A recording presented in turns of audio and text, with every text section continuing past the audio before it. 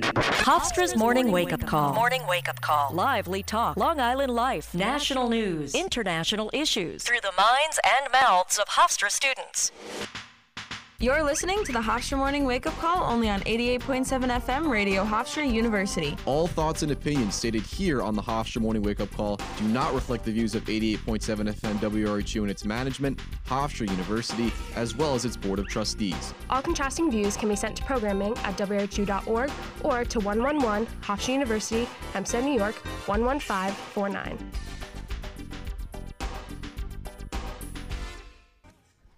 Good morning, everybody. You're listening to the Hofstra Morning Wake-Up Call, broadcasting live from the Richard Philip Cavallero Studios over here at Hofstra University. You already know what it is already. It's Luke, it's Ronnie, it's Dallas, it's Jason. We're all here, and Bruno as well, also shadowing today for our morning show. But we're just going to get right into it. Dallas has some breaking news, breaking news to go and tell for us. So go ahead, Dallas. So this morning, according to CNN, Republican Governor Ron DeSantis is taking credit for sending 2 planes to Martha's Vineyard in Massachusetts as a part of the state's relocation program in which they send illegal immigrants to sanctuary destinations. Massachusetts is a sanctuary state. And so an estimated 50 migrants arrived on Martha's Vineyard Wednesday, according to Massachusetts State Democratic Senator Julian Sear. The plane arrived just after 3 p.m., and immigrants were picked up in a white van and taken to Martha's Vineyard Community Services.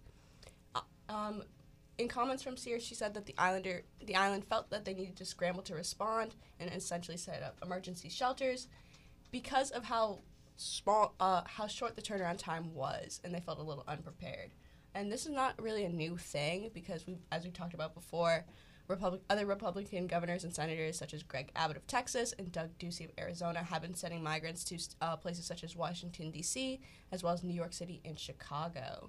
So I just wanted to bring this up and bring it back around because there's a lot going on in the world when it comes to immigration and get you guys' thoughts and opinions. I feel like immigration is a touchy topic because, even for Ron DeSantis, a quote from Chair Manny Diaz, even for Ron DeSantis, this is a new low, that he'll do anything and will hurt anybody in order to score political points. If there's ever been a topic or a concept to get a leg up on the competition with, this is not it.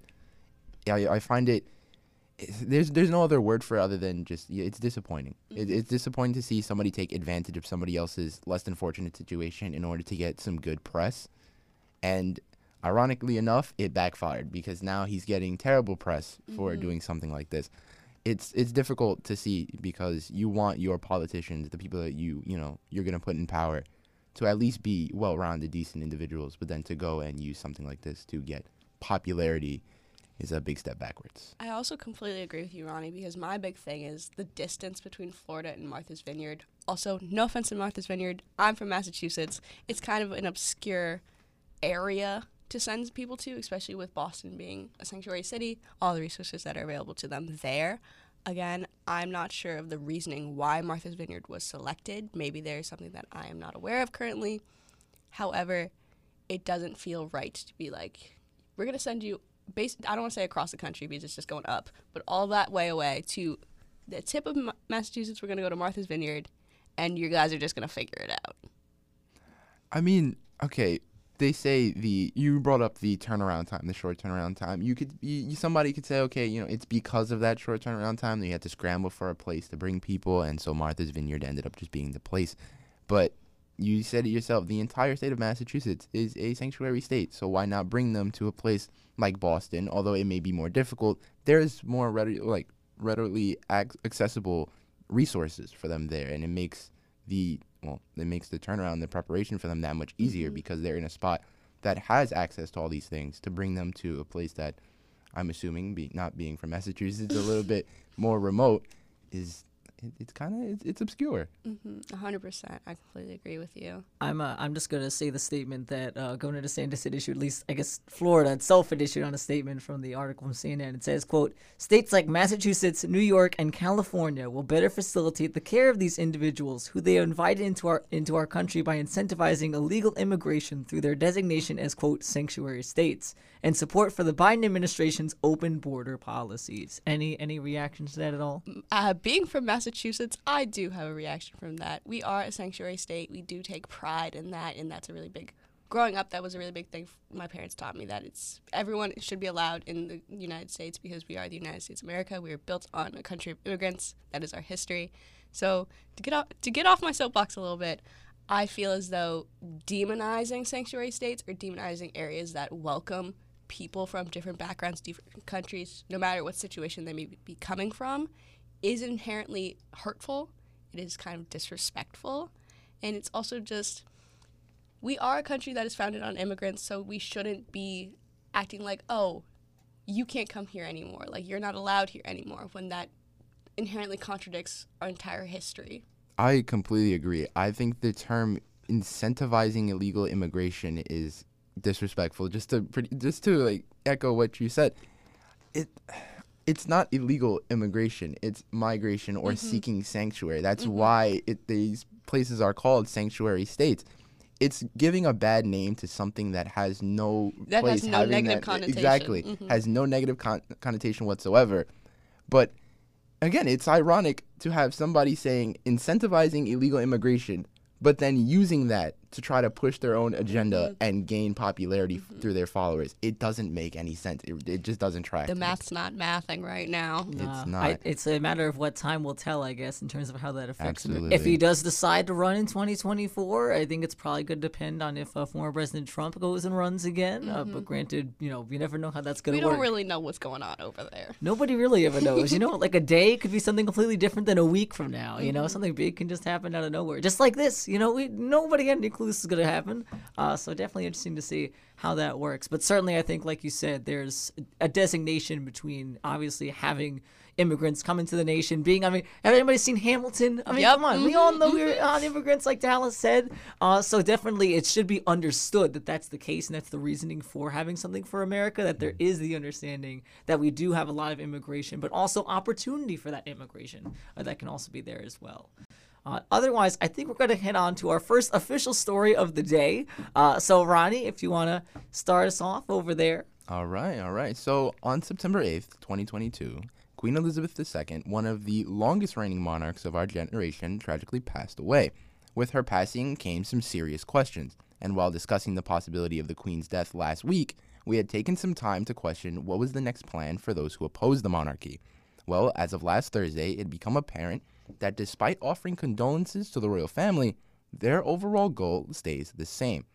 According to the New York Times, the most prominent anti-monarchy group known as the Republic has been quite vocal in the wake of the Queen's passing, releasing a statement that acknowledged that the royals' family had the right to mourn, and even went as far as to pledge to avoid comment for the immediate future. However, normal operations resumed on Saturday when the Republic criticized the accession of King Charles III, however, maintaining that they were still expressing every sympathy to King Charles as he mourns his mother. Republic Chief Executive Graham Smith put out a statement that read, quote, "It's just a sensible thing to do, really. Let's all let this run its course, and we'll get into more serious things later," unquote. The anti-monarchists feel that this is the line that they should be walking in the early days following the Queen's death, as they should try to work out this opportunity, because they do not want to make the mistake of warding off possible supporters by appearing insensitive to the current situation. With that in mind, recent polling has shown that King Charles is not as popular as his late mother, and that this would be the most impactful time to take advantage of the current political situation. Taking a look at history, monarchs have gradually handed over power to Parliament, but they still play a very important, even if mostly symbolic, role in the government. Despite this, the main objective of the anti-monarchists, like the Republic, stays the same: to do away with the monarchy and its involvement in government entirely, with the end goal of replacing the monarchy with an elected president. So what do you guys think? I do have a bunch of opinions on this. So, to start off, all my condolences to the Queen's family, and the entire country. But I do think this is a perfectly tumultuous time for political contention. And again, this is a great tragedy. This is a global tragedy, seeing someone who has lived such a long and fulfilling life have it. And it is sad. However, I don't believe that people should be attacked or criticized for taking the time to criticize the monarchy themselves, because most of the criticism that I've at least seen online about the monarchy is from it as an institution, and it appears to be really valid.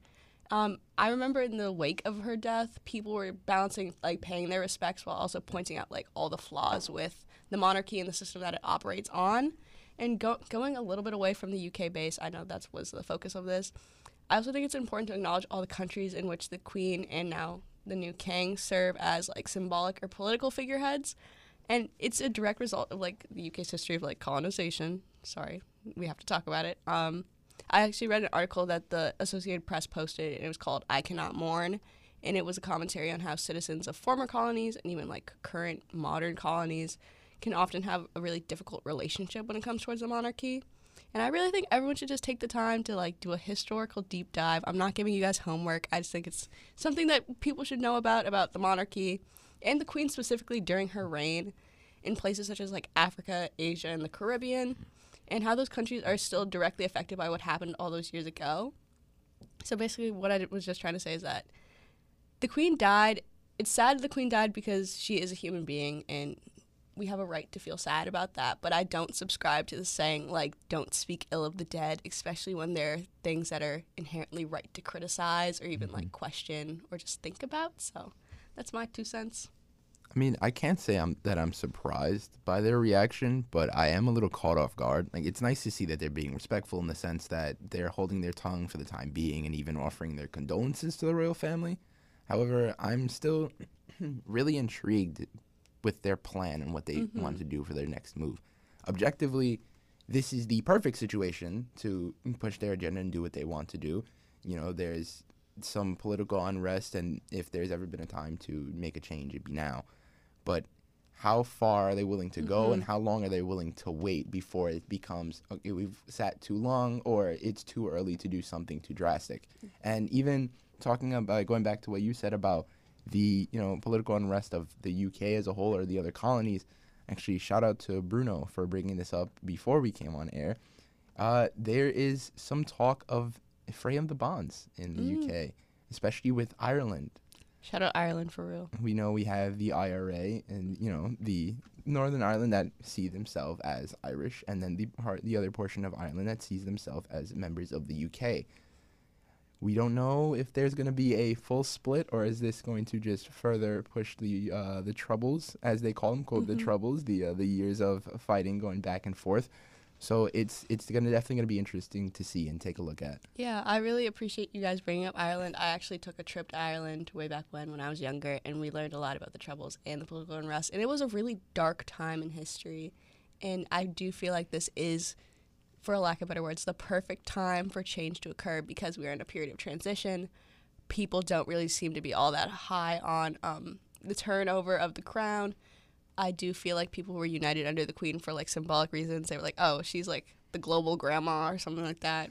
But now that she's gone, people don't seem to be all that hot on going back to a monarchy state of being. Like, people don't really want King Charles to, like, take control again. And I do think if change was going to happen, it's going to happen now. How it's going to happen, that's not my job to figure out. Not really sure what's going to go down there. I think it's important to note, I think, like you said, Dallas, that, you know, it's good enough to appreciate things that you love and cherish, but it's also good to criticize those things because that means you really care for it to be better than it was before. So I think issues in terms of colonialization, like you said, have to be reckoned with because people usually just be like, oh, we can push it to the side and all that. Like, you know, nothing's really going to happen. But you have to recognize those things as well. I know Barbados, for example, I know they split off, I think, a couple of months ago.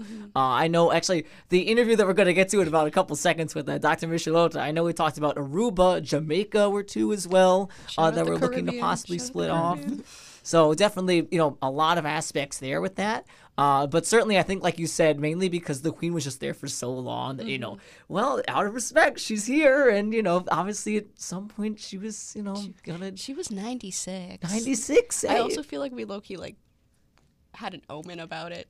Yes, the morning wake-up call. First, so scary. First to be very ominous. I think Danny was the one to really be ominous on that. My friends, when, like, the news broke later in that day, they, like, listened to the show, and they were like, Dels, did you do it? I was like, no, I did not. Our whole chat blew up because we were talking about it not even, you know, 4 hours before. So it was surprising, to say the least. I was shocked. It's something to keep watch of, certainly, when anything goes down. I think certainly with, like you said, Ireland and Scotland and all of them, like that's going to be a pressing issue as well when the time comes. But nevertheless, we do have, of course, the queen in terms of just, the monarchy itself. But what about the management of the firm of the monarchy, being a family firm and all that? So I actually had an interview with Dr. Evelyn Rita Michelota over from the University of Ottawa. So that was pretty fun. So I got to go and work on that. And so we're going to take a listen now. As the ceremonies and engagements for Queen Elizabeth II continue throughout the United Kingdom, people will soon start looking to the role changes and organizational responsibilities that will change within the so-called workings of the firm. Here to talk about the managerial aspects of the monarchy going forward is Dr. Evelyn Rita Michelota, an associate professor in management of the Telford School of Management at the University of Ottawa. Dr. Michelota, thank you for coming on today. Thank you very much for the invitation, Luke.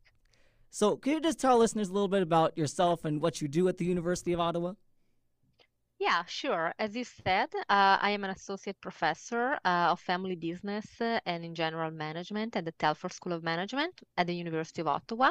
I'm also a member of FELI, which is the Family Enterprise Legacy Institute, which is an institute within Telford where we study best practices and seek to become a knowledge hub for family businesses, in particular the next generation. In my research, in general, I study institutions, how they are maintained, how they change, and so the passing of Queen Elizabeth and the succession process of Prince Charles to the role of king really touches upon two interests of mine. One is institutions and the other is family businesses and succession. And you mentioned that family business because, of course, the monarchy is like a family in a sense, obviously, in a hereditary aspect. So, as you mentioned, Correct. of course, King Charles had ascended to the throne now, assuming the responsibilities of Queen Elizabeth. So, how does that organizational structure within the family change within either his day-to-day responsibilities and his role itself as a figurehead? Yeah, I mean, of course, Prince Charles, now King Charles III, is attracting much attention these days because this is a historical change, of course. But to understand what King Charles III is going to have to do, I think we have to say a little bit more about what role Queen Elizabeth had. So, in my view, from my perspective, Queen Elizabeth had an incredible role as an institutional guardian. So, she was the guardian of the institution of the monarchy for 70 years. This means that institutions need protections. They are not always as strong as we think them. They are fragile. So they need to be protected in order to keep their relevance. And this is exactly what Queen Elizabeth did. She put a lot of effort, what we call, in jargon, in academic jargon, institutional work, to make sure that the monarchy and its value will be perceived and preserved. And how did she do that? She repaired some tears due to family scandals. She was able to protect the rituals, the ceremonies, even when those ceremonies look very, very old, almost anachronistic. And, she also modernized to some extent the monarchy so it could adapt to the changing world around and it could survive and maintain relevance. Now, King Charles III really has to do the same. It will have to do the same, but in an environment that changes even more now that the UK and the Commonwealth is increasingly diverse, is increasingly, there is also an idea that maybe the monarchy doesn't have the same value. So what he said that he will stop doing is to dedicate time to the charities that he was very passionate about. What has been clear for the comments is that one thing he needs to stop doing, which is to voice his political opinions, his opinions in general about politics, about public affairs in public, because that is a no-no. It's something that it can have very serious consequences for him and for the monarchy. So in general, I think that he will spend more and more time on other public engagements, and he will probably stop voicing his opinion in public matters as this is the most advisable course of action. And obviously with Prince Charles's role changed now to King Charles, we have now those few working royals that are left within the family spectrum to hand out those other duties and responsibilities that either he had or Queen Elizabeth did. So what would you say the organizational impact for the monarchy is in terms of handing that over to, let's say, Prince William, Princess Kate, and all that stuff? Yeah, I mean, this is not very clear at this moment. I read comments about how King Charles III has been working on being a sort of a silent revolutionary. So he probably will want to slim down the monarchy quite a bit. That's what he mentioned, because the monarchy is costing taxpayers quite a bit, and that has been over the years, there have been comments about whether it's still valuable. So the idea is that probably he will try to make changes within the firm, so within the organization of the monarchy, to try maybe to reduce waste and to maximize the work of the current royals. But at the same time, I also think, the idea is that the royals are already working really, really hard. So apparently, Williams and his wife, Catherine, are spending a lot of time already working on their public engagement and other commitments. So I'm not sure with even a more slim monarchy what he will be able to do.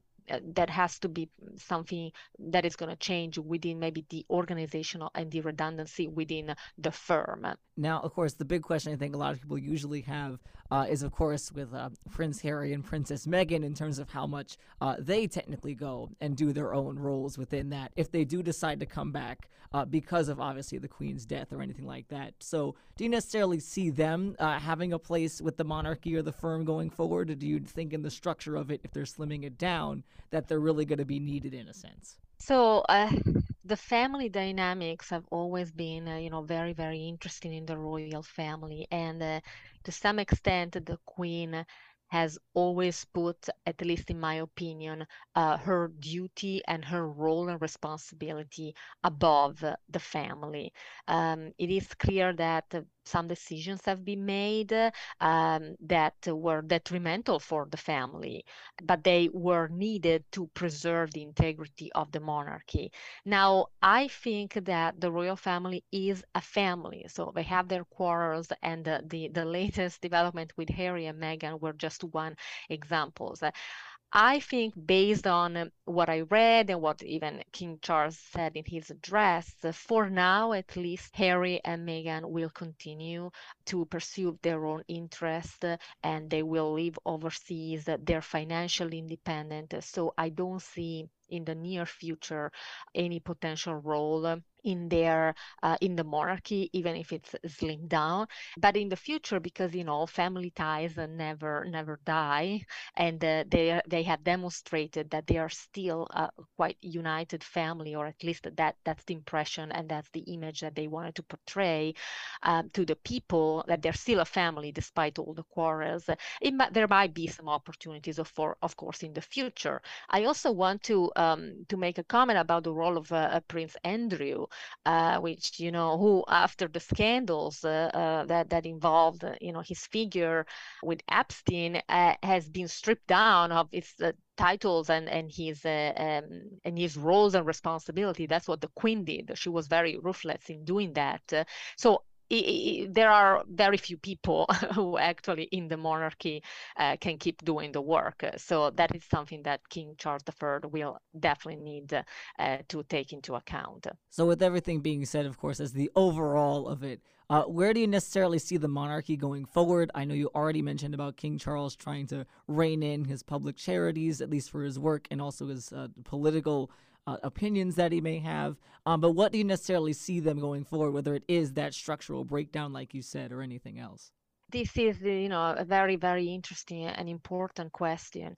Maybe a King Charles III, when he was not king, when he was still the Prince of Wales, he thought that when his time would come, he would probably make some changes that he thinks are necessary. But these are very turbulent times. These are times where the UK is going to 9% inflation. There is a war, and there is still COVID, looming in the background. So I do think that at least for now, King Charles will try to maintain the role that the monarchy has had so far under Queen Elizabeth, which basically is to make sure that at time of division, at time of uncertainty, the crown is still considered what is the symbol of unity for the Commonwealth and for the UK. And he will leave to the messy process of democracy, the new prime minister and Downing Street, all the messiness, figuring out the democratic process. But the crown will remain that symbol. I think he will work really, really hard at maintaining the legacy of his mother. Of course, in the long term, I think you will think of innovating within the tradition, which is something that many family firms do. So to try to keep the legacy, but at the same time, give a unique spin to the monarchy that it has waited for so long, to be the leader of. What would you say that unique spin is, if you had to say? I don't know, that's a $100 million question.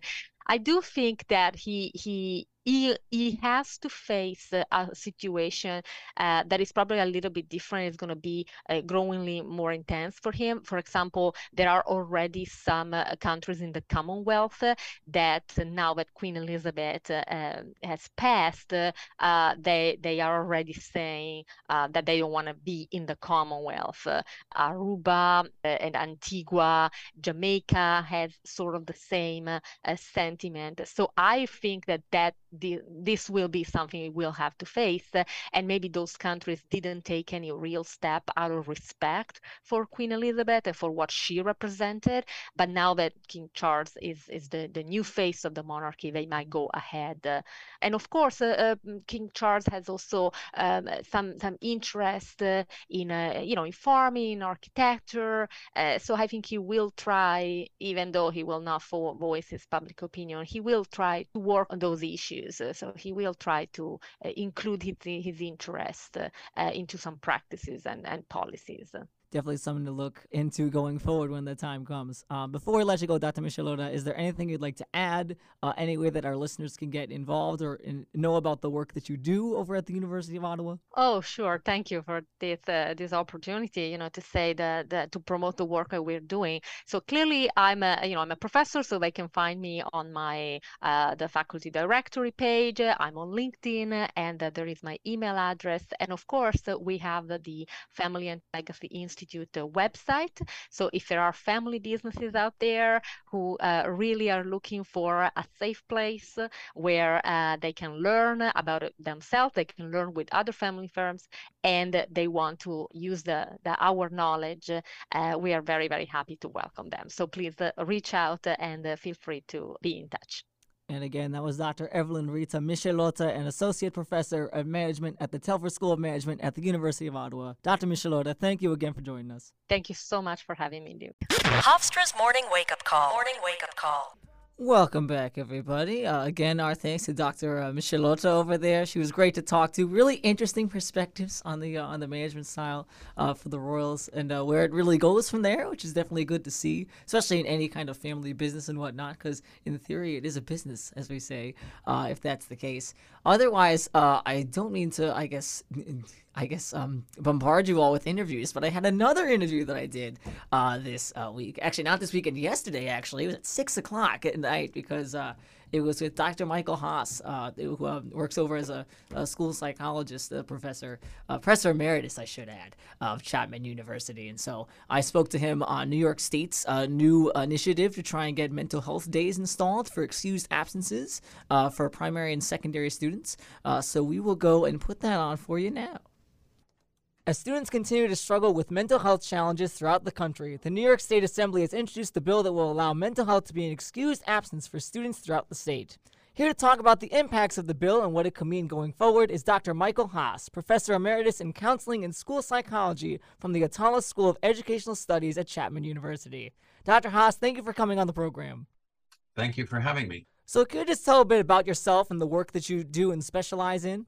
Well, as you mentioned, I'm a professor, I was a full-time professor of counseling and school psychology. So I primarily trained people at the master's and doctoral level to work as psychologists or counselors in schools. My interest kind of in that context has been counseling skills and on mental health in the schools and related sorts of topics. So in terms of this New York State Assembly bill that's going out, it would add the provision that, quote, mental or behavioral health of the student would be an excusable absence for the parameters set by the Commissioner of Education there. So what would the implications be of such a measure in the state or just in states in general? After looking it over and kind of thinking about it a little bit, I think on average it's a good thing. Right. And I think it's good in the sense that it sort of publicly communicates a kind of parity between mental health issues and, other kinds of reasons that kids might miss school because they have a cold or because they have some other kind of physical illness. So I think that's good that it kind of communicates that parity, and it also maybe helps to normalize mental and behavioral health issues, and maybe helps in a small way to reduce stigma. I think it potentially could do those things, or at least it's a step in that direction. At the same time, I thought, well, is taking a day off an intervention? Let's put it that way. And so how much actual help will it provide students? And that I'm really uncertain of. I think there are probably lots of kids that benefit from a day off, but I suspect that those kids aren't necessarily the kids that are really struggling with, say, anxiety disorders or depression or other kinds of things. It's a mixed bag in a way, good in what it communicates, but an open question as to whether or not it will make a huge difference in the mental health of students. Let's put it that way. And as you say, a mixed bag. It's also a mixed bag for states that are implementing these as well, as 12 states have already added mental health absences to their laws, with 5 mental health days usually being allocated for the students there. So why do you see a change happening now in terms of states recognizing students' mental health in this way? Well, when I read the 5 mental health days, I thought, well, that's an interesting parameter. And it made me wonder, are there similar kinds of parameters for other kinds of, excused absences? In other words, do you get 5 days for a cold, or 5 days, or 6 days for some other thing that you have? So I thought that was kind of funny that it would, in a way, sort of take out mental health and make it different than other reasons for being absent from school. So I was a little uncomfortable with that because, I'm not sure why, what would be the rationale for doing it that way. It's a little unclear to me. Now, why are people thinking about this? I think that the pandemic and the consequences of the pandemic, the social isolation, the disruption of routine, the grief that comes from not only maybe perhaps having somebody in your family be very ill or pass away, really the loss of kind of normal life, all those things have sort of accentuated mental health issues for kids. And I think when I talk to teachers or to school administrators and people like that, they all seem to be acutely aware of the difference. Students' mental health problems seem to be far more apparent to them, to ordinary educators, than they were before. So I think that kind of leads to some pressure on legislative bodies to take some kind of action that will be helpful. So I think that's probably why those 12 states, including New York, have taken action to do something about that.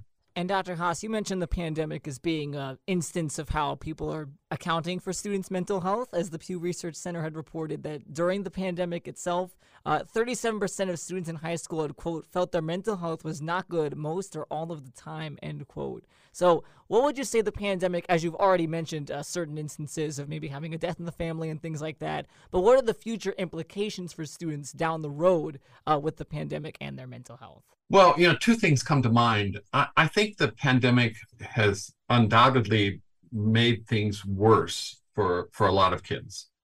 But the truth is that mental health issues have been an important issue and much more prevalent than was spoken about for years predating the pandemic. I mean, there's a common statistic that's talked about where about one of every 5 kids in a given calendar year have a diagnosable mental health condition. Well, that was true 10 years ago, 20 years ago. So I think what's probably happened with the pandemic is that there was, among those kids, already a very large number of kids that were in some way struggling with mental health issues. Those kids who were perhaps because they had supportive parents or good insurance, or they were getting good treatment, they were sort of hanging in there. And then the pandemic really disrupted a lot of those support systems that helped kids who perhaps were already struggling, but as I said, sort of hanging in there and doing okay. It sort of made things worse for them. So I think aside from that, I think for some families, kids did okay, right? So if you think about a family where that works well enough, right? I'm not talking about some sort of super performing family, but just an ordinary family where things work pretty well. You have kids that spent more time with their siblings, spent more time with their parents, people had meals together, teachers were more flexible. So those were all good things. And I think some kids actually benefited from that. But then there were other kids, and adults, by the way, not just kids in this case, but there were other kids that the pandemic enormously isolating. Their social support systems were completely disrupted, and the things that they had enjoyed about school, they weren't able to participate in. They weren't able to interact a lot with. I mean, having classes on virtual classes is okay, but it's certainly no substitute for live instruction and direct interaction, especially for mental health, I think. You definitely have a lot of a push and pull over there in terms of how you accommodate for those things. But it's good. It's good to hear that people could also have some benefits, but also a lot of drawbacks from it as well. So it's good to. I teach crisis intervention, and one of the assumptions, when somebody's going through a really difficult thing, is that resilience is actually the norm, right? I mean, given any particular situation, more people will eventually kind of achieve a kind of equilibrium and go back, carry on with their lives than people who will struggle in the long term. And I think that's probably true of the pandemic as well. As we get back to quote normal routines and kids begin to reconnect with their teachers and with their friends, a lot of them will, even if they're feeling quite anxious now or they've been depressed, a lot of them will really begin to feel better. But that leaves still a lot of work to be done with those kids who maybe won't be, getting better right away.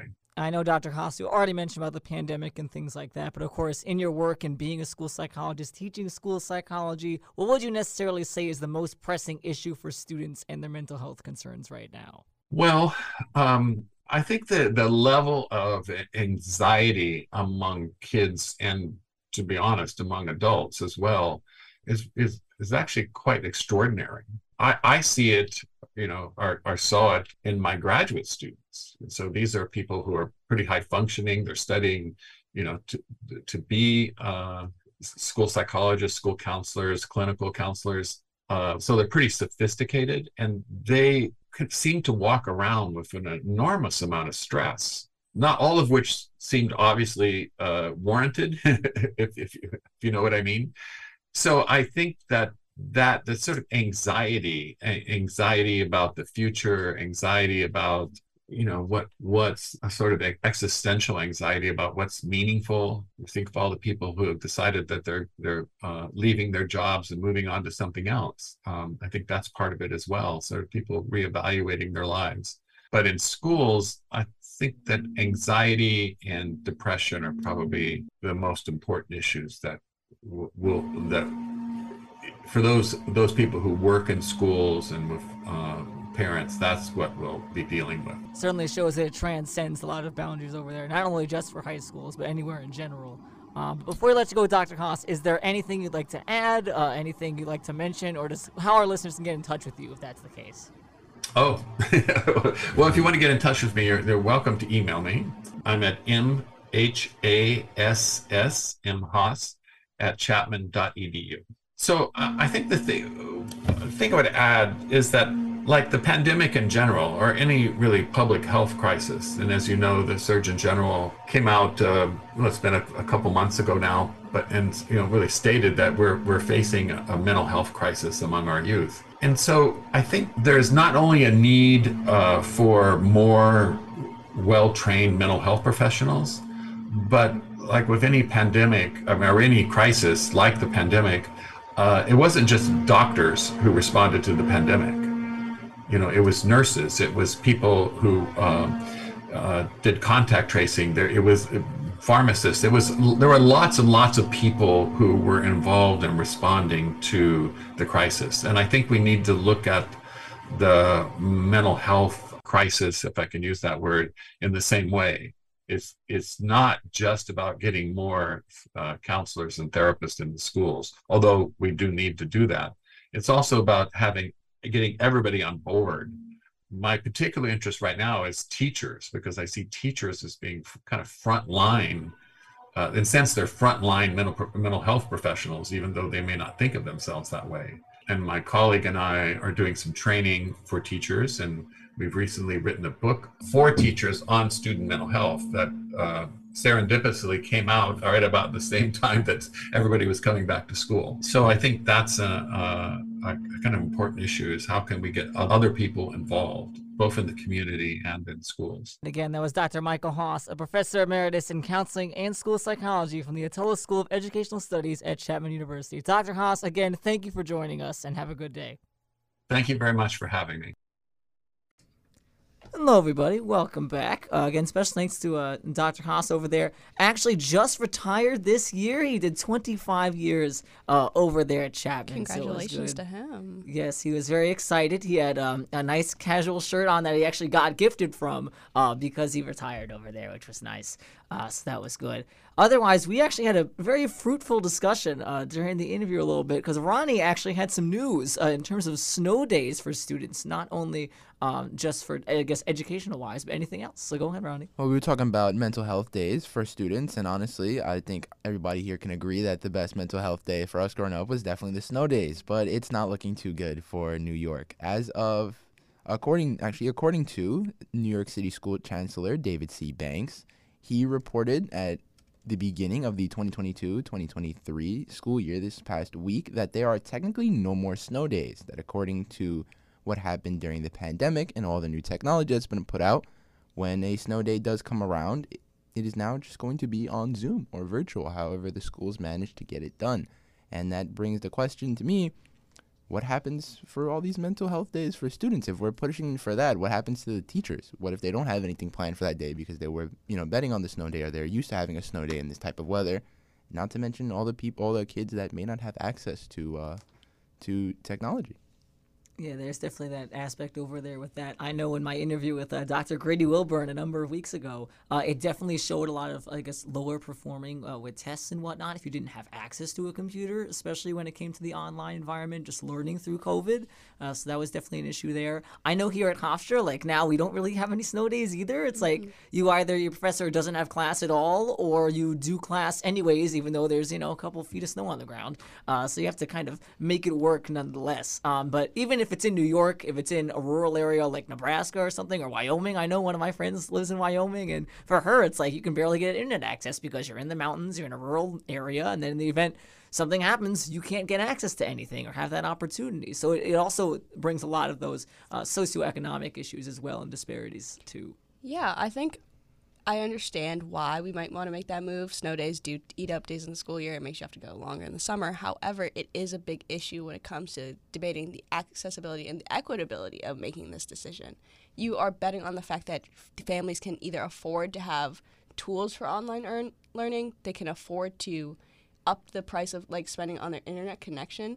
Back in 2021, from the Pew Research Center, 26% of home broadband users say that they're worried, a lot or some, about paying for their high-speed internet connection at home over the next few months. Because when we made the switch to being on Zoom, remote learning, things like that, you had to be on an internet connection for a lot longer than people usually were, so that is an increased price. So you're just betting on families to be able to afford or be able to have access to all those things. And if you're a family that doesn't, how does that affect your child's experience with education? How does that affect your child's daily motions? How are we going to see kids progress if they can't get online for school? And then it's development wise too, because you think of the prime development times of children, and even in high school, middle school is still a really influential time, and not having that access or interacting with people definitely doesn't help, especially in an in-person environment. I feel is usually beneficial there, but certainly that developmental aspect definitely gets hindered by that, if anything else. Oh, 100%. And we're talking about access to technology at home with how much you have to pay for an internet connection and technology. But now think about how much that pushes tuition for schools. You brought up high school. I know at my high school when I started, tuition was around maybe $10,000 for the year, but we did not have the technology tax for Chromebooks. Now that's starting to roll out. Tuition now is around maybe $13,000, $14,000 because of all the technology that they're putting out. And it's just, again, it comes to expecting families to be able to meet that cost or meet that demand. And it's highly unfair. We know that access is an issue in this country. And talking about more rural areas, again, this is happening in New York right now, but if this does spread to across the country, we need to improve the systems that are in place that don't let access happen, because I know in rural areas, internet scarce, not reliable. How are you going to expect people to be able to log on to Zoom and do school if they don't have the internet connection as an infrastructure issue? It's definitely something to look out for again. I always say that, looking out for things, if that's the case. Otherwise, though, Jason, I know you have your report for us, so if you just want to give a quick little intro for it. Sure. So this week, I had a little bit of trouble picking a topic, but I talked to Danny DiCrescenzo, obviously the man himself, and we came up with the idea, let's ask Hofstra students what their favorite movie is. And I was surprised, but a lot of people had trouble picking a favorite. So without further ado, I think we're ready to listen to it now. Did you know the Guinness Book of World Records' oldest film is called Roundhay Garden Scene? Dating back to 1888, it's the oldest surviving motion picture of actual consecutive action on film. However, it's only 2.11 seconds. What's the topic of discussion after such a random intro? Movies! Movies have the power to inspire, scare, excite, amuse, and so much more. It's a multi-billion-dollar industry that has been a pivotal piece of world culture since its mainstream popularity began in the 1920s. As of right now, it's believed that there are around 500,000 movies currently in existence. With so many movies out there and so many different genres, I decided I wanted to investigate what the typical Hofstra student thinks about movies. More specifically, what is their favorite movie? Let's see what they have to say.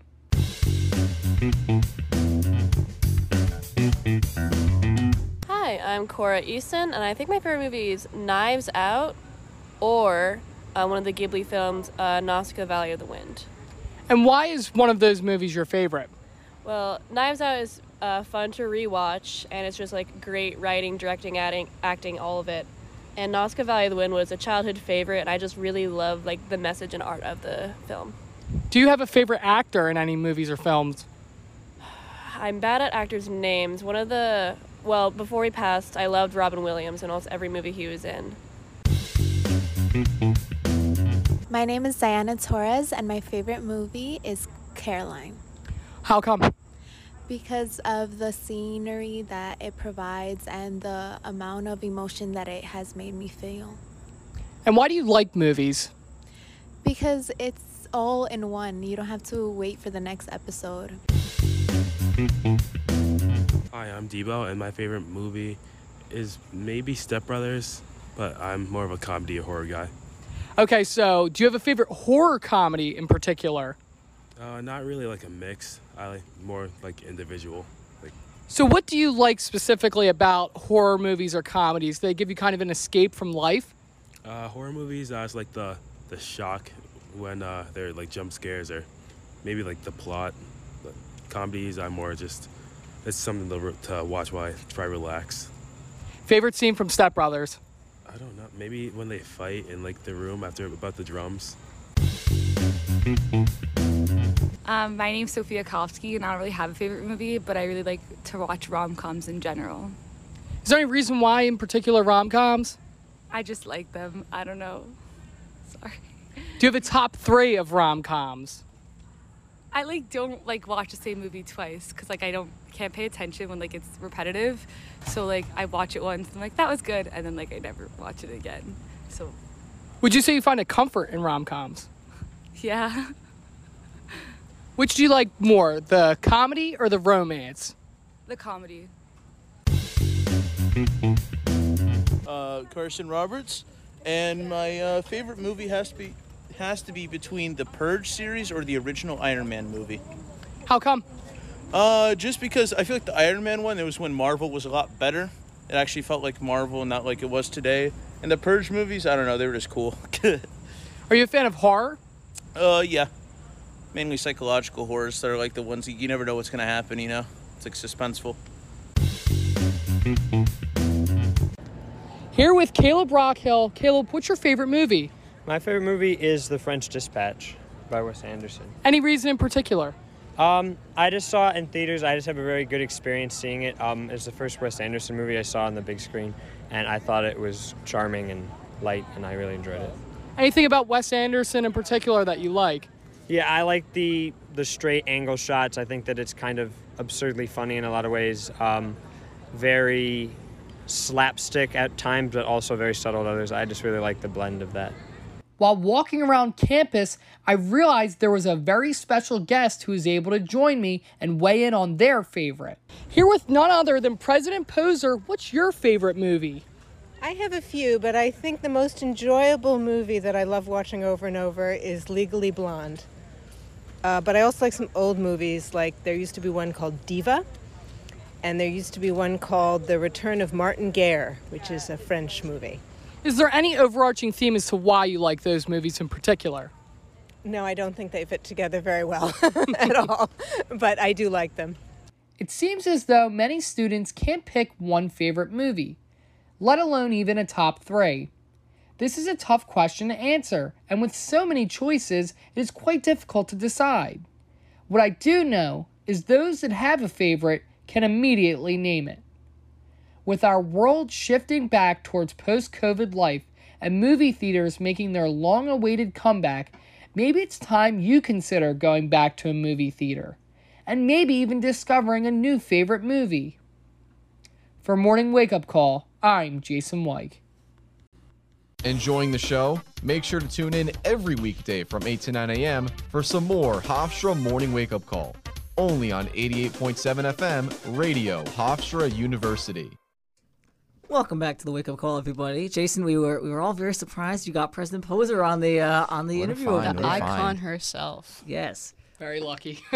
Yeah, hey, you never know. You find people on the street everywhere, so it's good to see. But Dallas, I know you have your Emmy news you want to share out. I am a big Emmy person. So this past Monday, Zendaya became the youngest person to ever win 2 Emmy Awards for acting. At 26 years old, Zendaya returned the Primetime Emmy Awards to take home her second honor for Outstanding Lead Actress in a Drama Series, a title she won in 2020 for the same role for her portrayal of Rue Bennett in the HBO hit Euphoria. When she won the first award at 24, she was the youngest lead actress winner in history. But Monday night was not only a moment of personal triumph, it was an important moment in cultural history.